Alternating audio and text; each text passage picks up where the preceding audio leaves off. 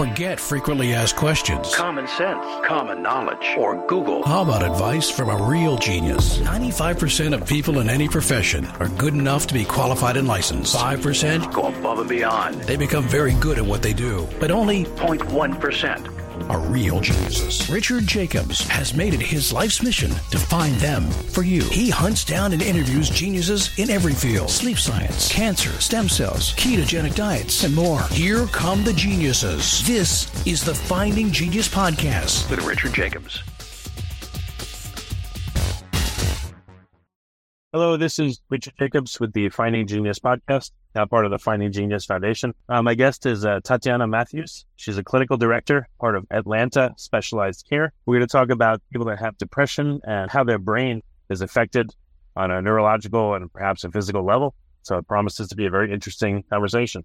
Tatiana, welcome. Thank you. Thank you for having me.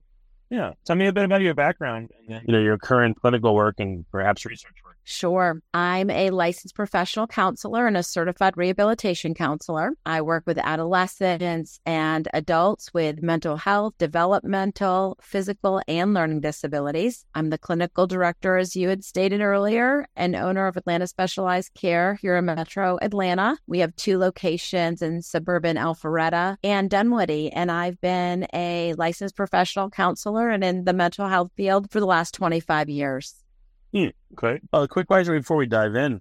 How have you seen the patients change over 25 years? I mean, culturally, people have changed a lot. So I'm just wondering how that manifests in your practice. This is a very interesting question and probably a whole podcast series within itself, but a lot has changed over the last 25 years. And probably 2 of the most significant things that I've identified is the impact of COVID and how that changed not only Metro Atlanta, but our entire country and the world, and also the change in religion and spirituality in the last 5 years and how that has impacted the mental health industry.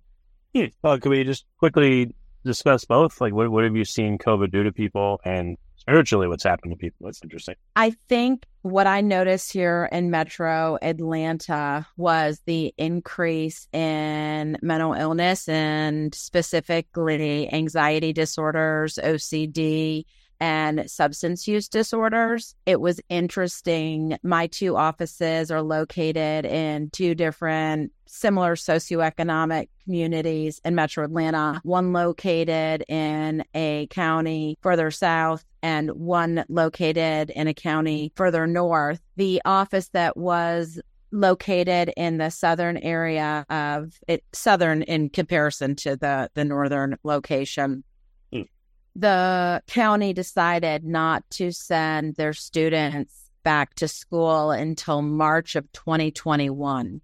The northern location that I have, most of those school districts, and there was a handful of them, they made the decision to send their kids back to school in August of 2020, all the way up to October of 2020. And it was interesting because the rates of mental illness and substance use disorders and marital issues and parenting and family dynamics, the impairment in that office located further south here in Metro Atlanta in comparison to the office located in the north was so tremendous. And it really seemed to be linked to the fact that those that had gone back to school and had structure and activity in their families that had routine again seemed to return to some state of normal quicker. Do you see a permanent effect, especially on the kids that were out of school the longest?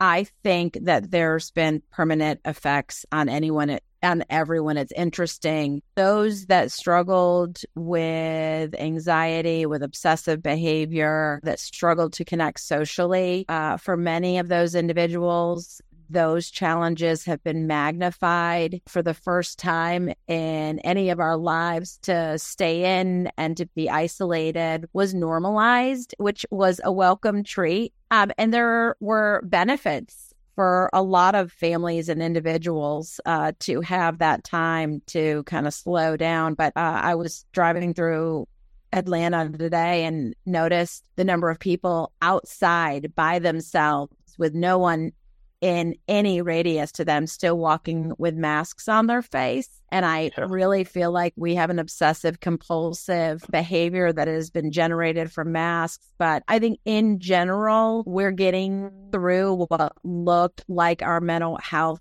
epidemic. It seems to be stabilizing, but there are still many individuals struggling with substance use disorders that were magnified during the pandemic, really escalated. We see, again, an increase in anxiety disorders, a lot of developmental impact. So academically, kids are behind. I have a senior at a local high school here in Metro Atlanta, and we were at the football game, and I was located in one area of the stands and watching what they call the student section, and the cheerleaders were chanting, and the kids did not know how to respond to the cheers. And all of a sudden, one of the moms said, "Oh my goodness, the seniors don't know the cheers." And they didn't know because they came in to school as freshmen and they didn't have students attending the football games at that point in time. So something as small as a social norm, like seniors leading their class in activities such as chanting during a football game, to knowing how to connect socially in the lunchroom or how to communicate effectively with your peers. So across the board, we've seen an increase in mental illness, substance use disorders, and developmental impact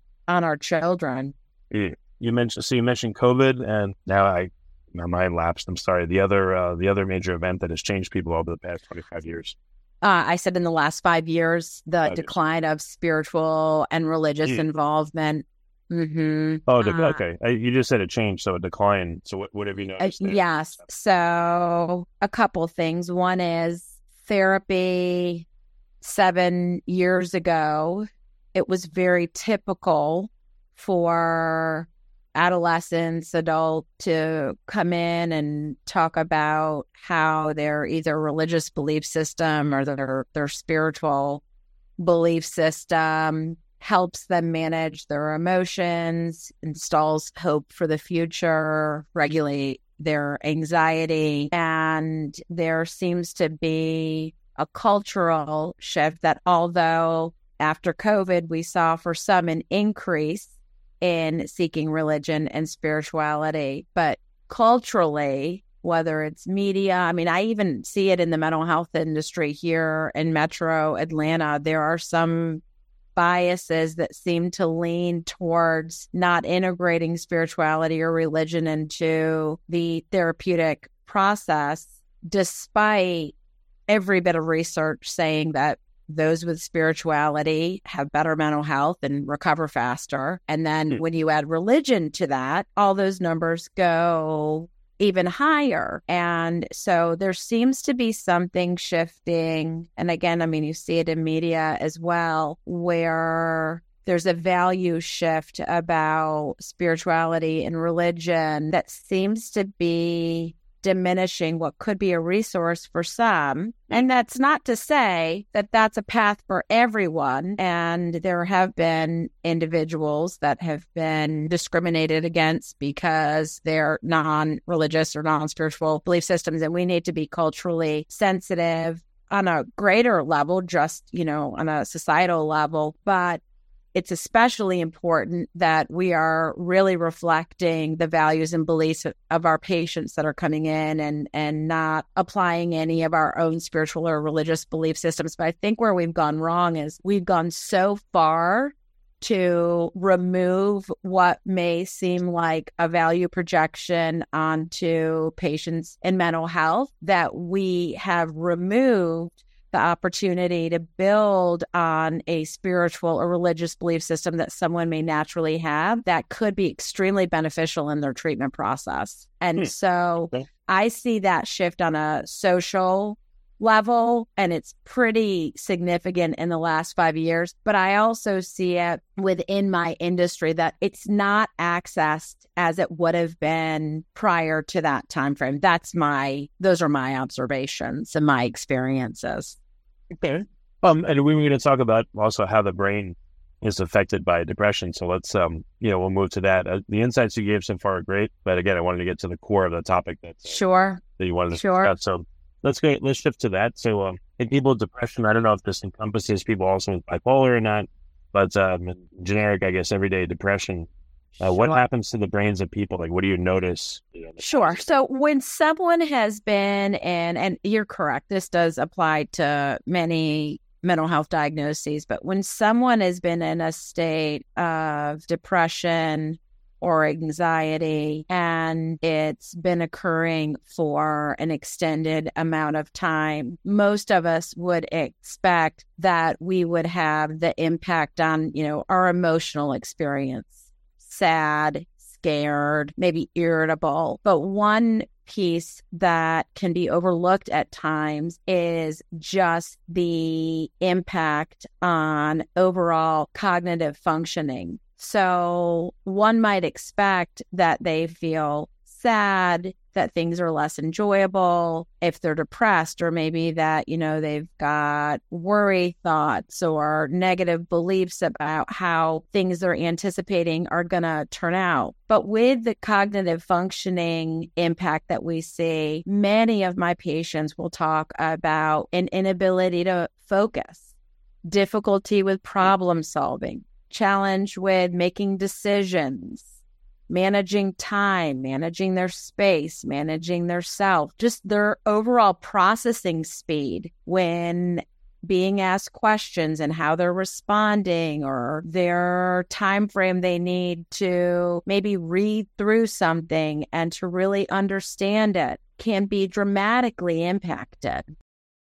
Before we continue, I've been personally funding the Finding Genius podcast for 4.5 years now, which has led to 2,700 plus interviews of clinicians, researchers, scientists, CEOs, and other amazing people who are working to advance science and improve our lives and our world. Even though this podcast gets 100,000 plus downloads a month, we need your help to reach hundreds of thousands more worldwide. Please visit findinggeniuspodcast.com and click on Support Us. We have 3 levels of membership from $10 to $49 a month, including perks such as the ability to see ahead in our interview calendar and ask questions of upcoming guests, transcripts of podcasts you're interested in, the ability to request specific topics or guests, and more. Visit findinggeniuspodcast.com and click Support Us today. Now back to the show. Does this happen at all points in depression? Does it happen when they have a depressive episode? Do these things get worse with time? Like, what does it look like? So untreated, these experiences will continue to occur and oftentimes become more invasive and impact one's ability to function with their activities of daily living.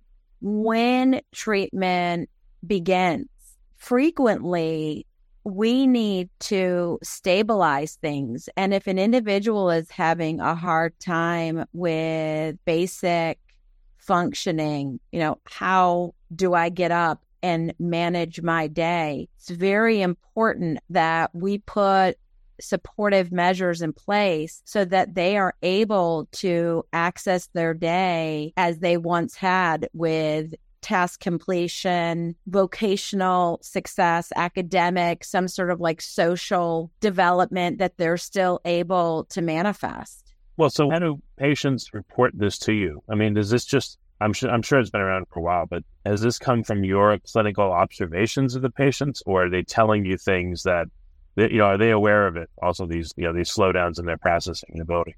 Yes. And oftentimes the negative belief is, I'm lazy. If I tried harder, if I had a stronger will, these things would not be occurring. And unfortunately, that can be fed by family members, spouses, parents, coworkers, teachers. And this has always been a component for many individuals of mental health challenges, like, again, depression, anxiety, bipolar disorders. But frequently we come at the treatment of those things from a feelings-oriented and less of what this really falls under is that umbrella of executive functioning, the ability to plan, organize, execute, again, manage self in all areas. And so frequently it's not just the experience of I'm sad or I'm nervous, it's often, and I don't have the ability to do these other things that would give me some sense of mastery, which would result in improved sense of self. Okay, so again, these people misinterpret it as laziness and things like that. I mean, how do you know if someone's sitting there and talking to you, in therapy, that this is going on? What are some of the things they say that may not, they may not say, oh, I can't think well, I'm thinking more slowly or reacting more slowly. What do they say if they do say it in code, I guess, or in patient language? Yes. So oftentimes it's going to show up in their ability to appropriately meet the needs of their job, to appropriately meet the needs of their academics, to appropriately meet the needs of their social relationships, and managing their homes, their bills. So when someone comes in and says, I'm sad, but not only am I sad, but I was someone who used to be able to work on, a case for my law firm and do the research, succinctly, and I would meet my deadlines. And now I'm finding that I'm having to read things over and over again because I'm not really processing the information. It's not being digested and put into long-term cognitive storage. I find myself frequently distracted. I'm not finishing my tasks. I can't find my keys. When someone asks me, what's for lunch, and they give me 3 options, I'm overwhelmed and I can't make decisions. And they feel, quote unquote, crazy and are unaware that that's actually a symptom of their brain not functioning as it should be, and symptomatic of, again, either their depression, their anxiety, whatever it may be, when the skills were there and now they're no longer present. How do you know that's not social media and constant cell phone use, fragmenting everyone's brain? It's to the degree that they're experiencing the symptoms, and the onset tends to commiserate with a lower level of emotional satisfaction. Oh, so I'm sure you and me and everyone else, I feel like my brain has been fragmented a lot by using the smartphone and all that. How do you know where it's just natural and where it's linked with some kind of mental disorder, with depression, et cetera? Well, I do think it's very important, to your point, to assess the amount of technology exposure that one may have. And that's part of the clinical assessment process. And it's, important for us to make sure that we identify, when we're creating comprehensive treatment plans, any potential unidentified needs. So what you're describing is technology that has become problematic, and that should be part of the assessment process. We also need to make sure that we're ruling out that there's not anything organic going on. And so, has the person had a physical lately? Have they met with a neurologist? Did they struggle previously with executive functioning? How are they managing their areas of life in comparison to maybe when they were younger? How were they equipped when it came to managing their space and their time when they were in college? How about their ability to chunk their work, have a plan of execution for larger projects? How does that compare now? If you recognize that someone has a history and has always struggled with these things, is there a potential for there's some sort of learning disability, neurodivergence in some way? Could there be ADHD, autism, spectrum disorder of some type? And so we want to make sure that we rule out that there is not anything unidentified, because folks will only get so much better if there is an underlying issue, such as, technology use disorder or some sort of gaming disorder, or, again, autism, ADHD, learning disability that may have always been present. But oftentimes, one of the biggest indicators is that there is a decrease in mood that is significant, and activities of daily living and ability to manage self in those areas has declined in relationship to that. Wait, is it a decrease in the intensity of moods? Like, do you become flat, like a flat affect, like as if you're on Prozac, or what do you mean? So Prozac doesn't equate to flat affect. However, if someone typically has strong emotional regulation skills. They can feel joy. They have energy. They are able to navigate life in a skillful way. And then after either maybe a significant life event or maybe just a change in their emotional experience, they don't find things to be enjoyable like they had previously been. Their energy level is significantly lower. They find themselves isolating more, or maybe even the opposite. Maybe they're engaging in more high-risk behavior than they had, or maybe more vigilant behavior where they're doing a lot of checking or seeking reassurance or spending a lot of time on things that they don't actually have control over. And they recognize that either their quality of life has declined because they are lessened in their joy, and it again impacting their ability to navigate life as they had previously, or they're noticing that they are heightened in their level of anxiety. And again, there's a variety of other mental illnesses that, could impact a person. But I think when you recognize that you usually feel like this, and now you're feeling like this, and all of these things around you are changing based on the way you're feeling, that's an indicator that something is going on with your mental health. And sometimes it's easy to identify what the precipitating event was, and sometimes it's not. It can be, a typical age of onset that we see with bipolar can be anywhere from, 18 to 25. But we see mood disorders develop later in life. We see folks who have never struggled with depression, retire, and all of a sudden, there's an onset of depression. Well, is it because they're not working anymore? Or is it because they're experiencing hormonal changes? So I think that can be the tricky part, is that, when you have a significant life event, it's easy to say, this makes sense why my brain has been impacted and it's not working like it did before. But when it's a slow experience where symptoms begin to escalate, it's a little bit like the pot with the boiling water. You drop the frog into it, it's going to hop right out. You put the frog in the cool water and turn the heater on, and it's slow. A lot of times the individual doesn't even recognize how the depression or anxiety or mental health issue is escalating until things are completely unmanageable.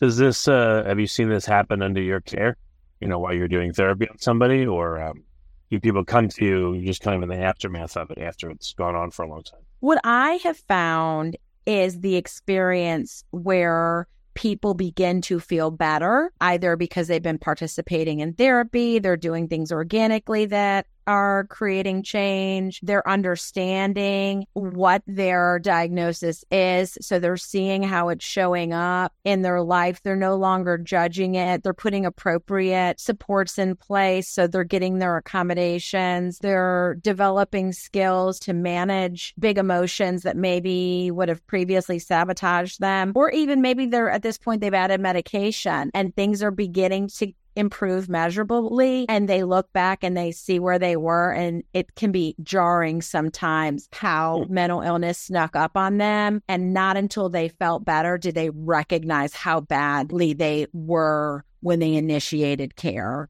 I didn't realize that this sneaks up on people so much. So has anyone written much about that or talked about it? How does it sneak up on people? What does it look like? What are a couple of avatars or situations you've seen that would be good examples of it? So, I'll give you an example of college kids.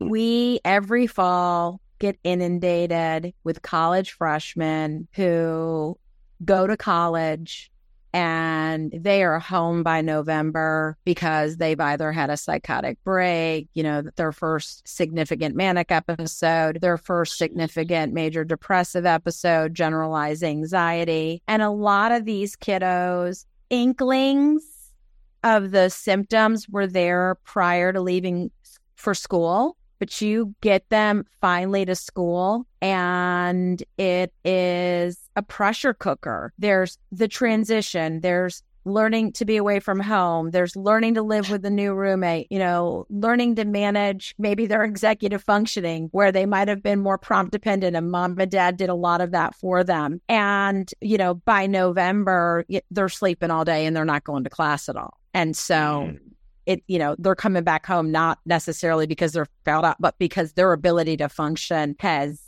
become non-existent. But oftentimes when you meet with parents and the college kiddo, you recognize like some of this stuff was brewing when they were in high school. What would be some signs of that? I had given you the example a minute ago of managing maybe their academics. Maybe mom and dad did a lot of prompting, a lot of reminding, a lot of pressuring. And so we might have a kid who was like pretty smart but scattered. Maybe we saw over the summer that there may have been more sleeping, a little more isolation. Maybe, kiddo or mom describes that, they've always been a worrier and really vigilant about their academics, or like what was going on with them with their extracurricular, perfectionistic. And so those would be some examples of things that we might hear that would indicate some of this was present prior to leaving for school. So when at home, there's you're in somewhat of a cocoon, and some houses are very supportive. So these tendencies are in safe harbor. But then when you go out on your own, college, like you said, roommate, new place, you got to meet people, you got a lot of work. There's the temptation of partying, relations with other people at the college. Yeah, I could see how that stuff all of a sudden can just, amplify to the point where they become dysfunctional. Well, what's interesting is that there are many times where I'll have mom and dad say, I just thought if they got out of this community that things would be different. Mm-hmm. And so, that false belief system that change in environments will create change in lives or change in mood. And the reality is that environmental changes typically only magnify what's not working.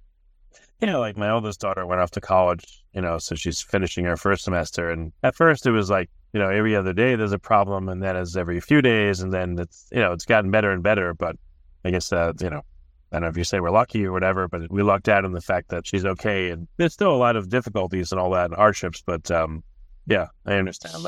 She has the cognitive functioning to problem solve, and she has the emotional regulation skills to manage and to navigate life in a way that's skillful. And you're giving her the opportunity to grow, where oftentimes when children are still in the home, we swoop in and fix things, and we rob our kids of the gift of failure, especially the gift of failure in the safety of the net that we provide for them. I caught myself doing it the other day with my daughter. I could tell was off, and I asked her if something was wrong, and she explained it to me, and I said, I wish you would have shared that with me. We could have talked about that. And she said, Mom, my life is not always meant to be easy.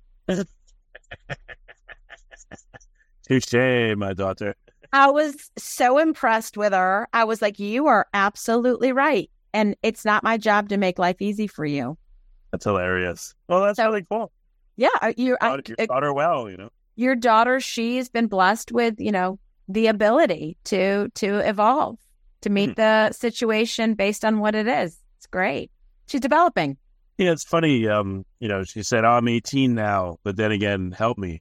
Oh, I'm 18 now, but then again, I don't want to do this. It's like, well, there's good and bad that comes with it. So, sorry. Yeah, and finding that boundary as a parent where how can I support without enabling is a very fine line. True. Yeah.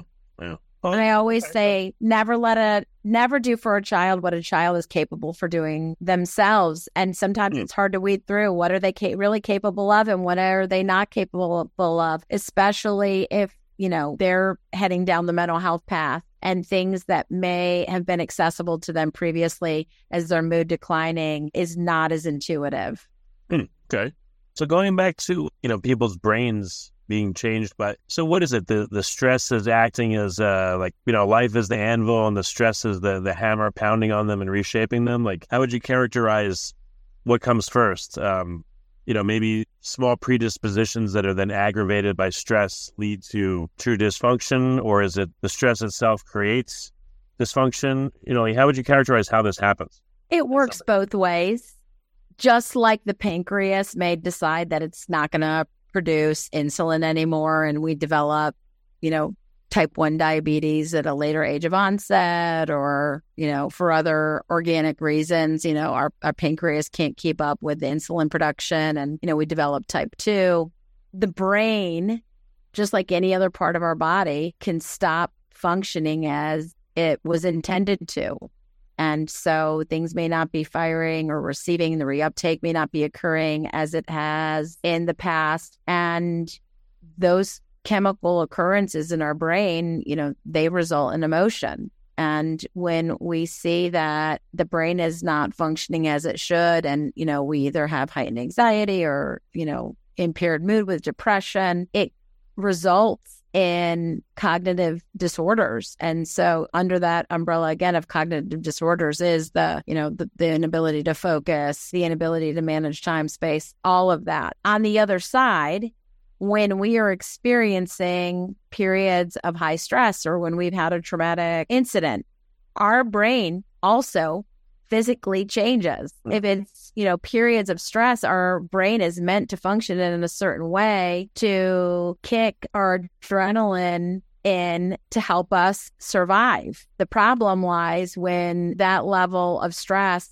is elongated and it's like the car battery that the doors have been open far longer than the battery had life to keep the car going. When you talk about that from a trauma perspective, a traumatic incident can create more or less a surge that changes brain function. And, that is where self-care, what you eat, how much water you're drinking, your exercise, your sleep is, a basic way to help heal the brain or help the brain tolerate increased stress. But sometimes that's not enough. And that's where medication is helpful, where it a little bit like a cast for a broken bone. You get the right medicine on the brain for the right amount of time, and we cross our fingers that it's going to act like, how we jump a car. That eventually when you take the clamps off or titrate the person off the medication, that brain's going to be up and running without it.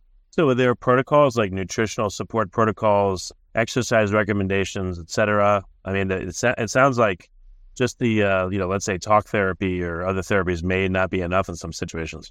If we do all the talk therapy in the world, but someone is staying up and watching TV till 3 and 4 in the morning and then getting up at 7 to go to work, that person is probably not going to get better. We've got to have, sleep hygiene in place. We, need to be drinking plenty of water because that helps the electrical activity in our body. We need to be looking nutritionally at our protein, our complex carbohydrates, making sure that we're stabilizing our blood sugar because that impacts mood. Physical activity is essential for optimal brain function.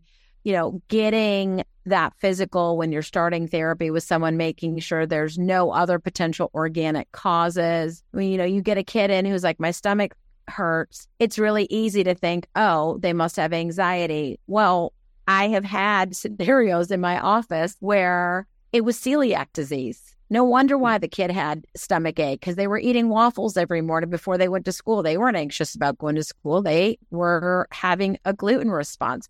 Or, a kid who mom is saying, or an adult is saying, I'm exhausted all the time. I'm wondering if it's a depression. And we identify that there is a sleep disorder of some sort. Or maybe there's, feelings of depression and we recognize there's a vitamin D deficiency. So, the building blocks of recovery, we have to come at things from the primal level first. And so ensuring our physical health increases the likelihood, but does not guarantee that we can reverse any sort of mental challenges that we may be experiencing from a mental health perspective. But it's a good starting point. Yeah. Well, it sounds like your work is a lot more comprehensive and functional maybe than other people's, because you're looking at supplementation, diet, sleep, social stresses, et cetera. So that's good. It sounds comprehensive. It has to be. I'm a certified rehabilitation counselor in addition to being a licensed professional counselor. And certified rehabilitation counselors, their goal is to help the folks they work with access the same life that their typical peers would despite disability, whether it's mental health disability, developmental disability, physical disability. And so we have to look at the medical, the organic part. We look at the vocational, the academic, the spiritual, the social. Wraparound services really are what help folks get optimal outcomes.